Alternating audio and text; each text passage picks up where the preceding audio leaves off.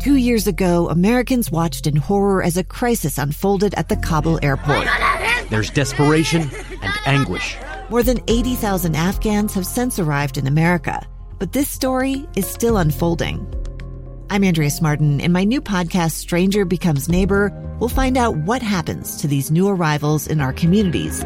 Who would help our newest neighbors? Follow us at kslpodcast.com, Apple Podcasts, or anywhere else you listen. Inside Sources with Boyd Matheson. As we've been discussing, the pandemic continues to take a toll on the opioid crisis. A record high 100,000 Americans died of drug overdose last year, making a total of 1 million lives lost since 2001. So who's being hit the hardest? What can we expect moving forward? Really grateful to have Meryl Cornfield, staff writer at the Washington Post, wrote a brilliant piece on this today. Meryl, thanks for joining us. Thank you for having me. So as we look at this, as you dove into it, this is to me one of those crucial and uncomfortable conversations. But what do the numbers really tell us? So there were two really shocking milestones in today's data release. First, that for the first time we've surpassed 1 million people have died in the 21st century. And the second bit of news is that 100,000 people died in 2021, the first calendar year to reach that record. So we know that there are more potent drugs out in the drug supply, namely fentanyl, which I'm sure listeners have heard before. It's a type of synthetic opioid that's 50 times as powerful as heroin. And also an increase in the number of people using drugs, just how hard the pandemic has hit America, as you said, has devastated communities and left many people in this really isolated space.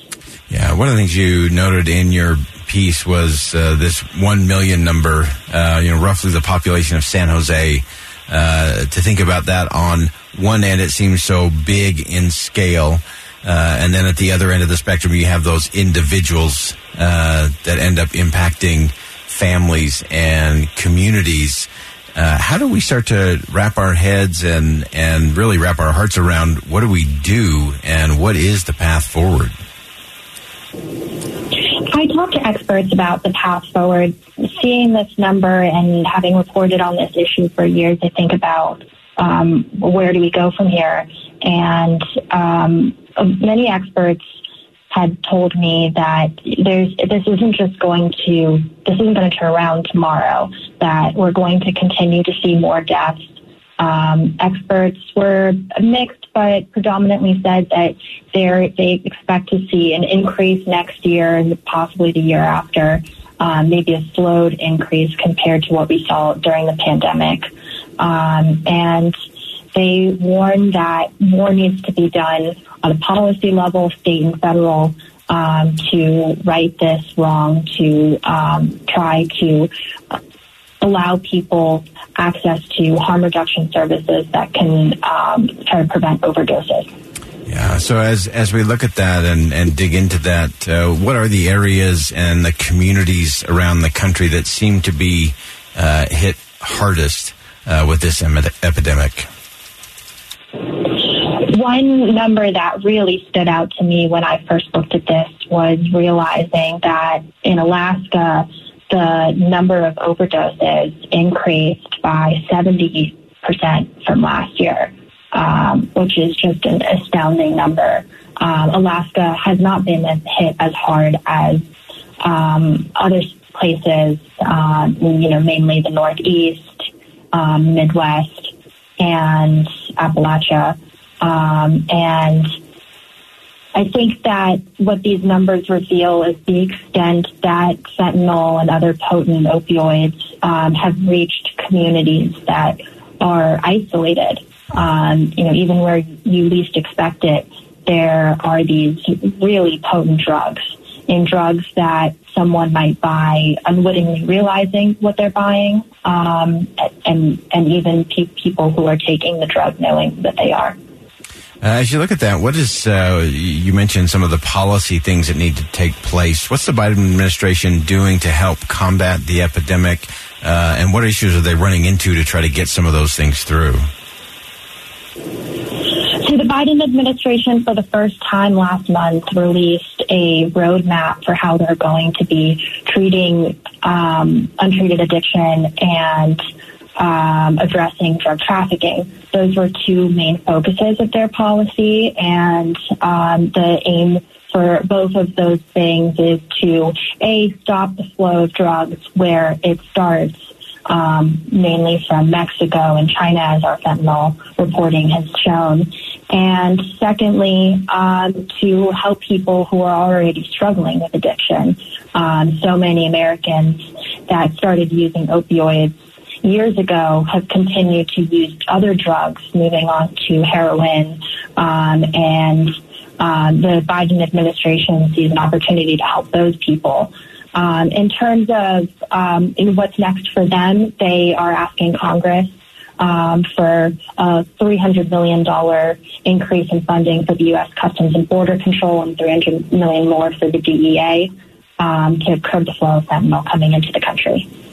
So many of those that end up on this path, it seems that starting in the 90s, it seems like it was one of those, especially for people dealing with chronic pain issues of a variety of reasons, that there was such a rush to alleviate the suffering of some that we ended up creating suffering for many.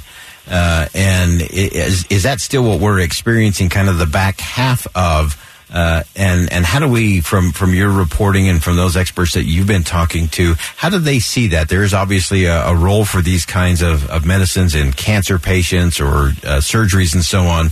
But how do we make sure that we're balancing that compassion and alleviate the suffering of some without creating trauma and tragedy for others?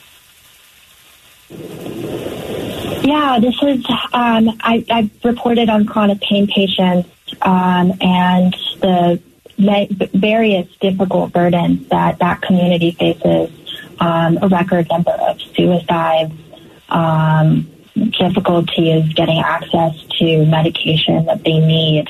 And I know that talking to experts on the federal policy level, that there's so much more that needs to be done to address that community. And the drugs that we're seeing on the street level, have really disadvantaged people who use the real thing, because now, even to this day, we see pressed pills in the shape of Mallinckrodt 30 milligram, traditionally baby blue pills on the streets that were used by pain patients for their pain issues. And then the drug dealers that are selling fentanyl are purposefully emulating that exact pill and really marketing their own illicit drugs as a knockoff. Yeah. And final question for you, as we look at this, what are you watching? You've done so many deep dives into this in your reporting. What's the conversation we're not having around overdose deaths that you see and that you hear both from experts and from individuals and from families who have sadly experienced these overdose deaths in their world?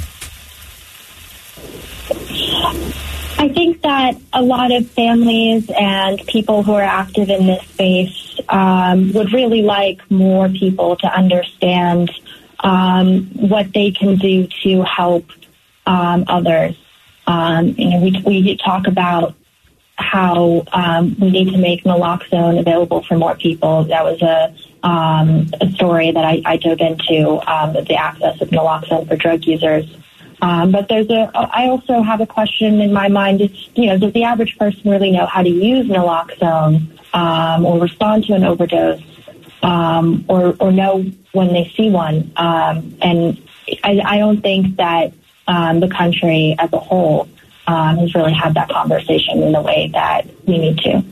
All right. Fantastic reporting, as always. Appreciate your perspective on this really crucial conversation. We'll continue to track this and report out what we can do and how we change the conversation when it comes to opioids and opioid overdose deaths. Just far, far too many. Thanks so much for joining us today.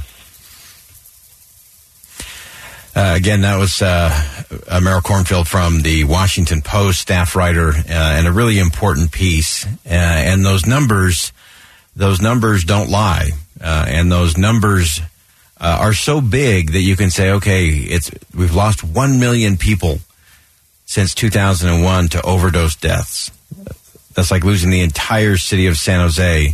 And so on one hand, that just seems so big and so nebulous out there that we still have to go back and we got to get this back to the one, because it might be your neighbor. It might be a member of your family. And for whatever reason and however they get there, we've got to make sure they know that they're not alone, that there is a way forward, there is a path out, there is a path up. And if you're dealing with opioid addiction, you are not alone. You've got to reach out as well. And the rest of us are going to reach out to you, and we're going to link arms, and we're going to move this thing forward together. Far too many losses, far too much unrealized potential. Let's make that potential reality. I'm Boyd Matheson. Thanks for joining us on Inside Sources today. And as always, as you go out into the world, see something that inspires, say something that uplifts, and do something that makes a difference. For 100 years. Ali comes out to meet Frazier. It has been an honor to come into your homes all these years. The statue of Saddam Hussein has been pulled over. We're the station for breaking news, traffic and weather together, and conversation about important stories. KSL FM Midvale, KSL Salt Lake City. Thank you for 100 years of trust from KSL News Radio. 2 years ago, Americans watched in horror as a crisis unfolded at the Kabul airport. She was tear-gassed and beaten. Images of thousands desperate to escape Taliban oppression filled our news feeds. More than 80,000 Afghans made it to America. But the story didn't end there. It was very cold. There was no power, no heat. Who would help our newest neighbors?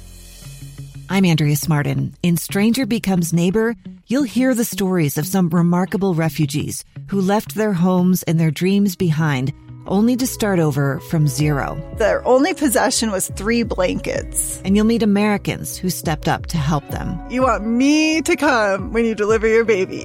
What can one person do in the face of an international disaster decades in the making? That's Stranger Becomes Neighbor. Find us at kslpodcast.com. Follow us on Apple Podcasts or anywhere else you listen.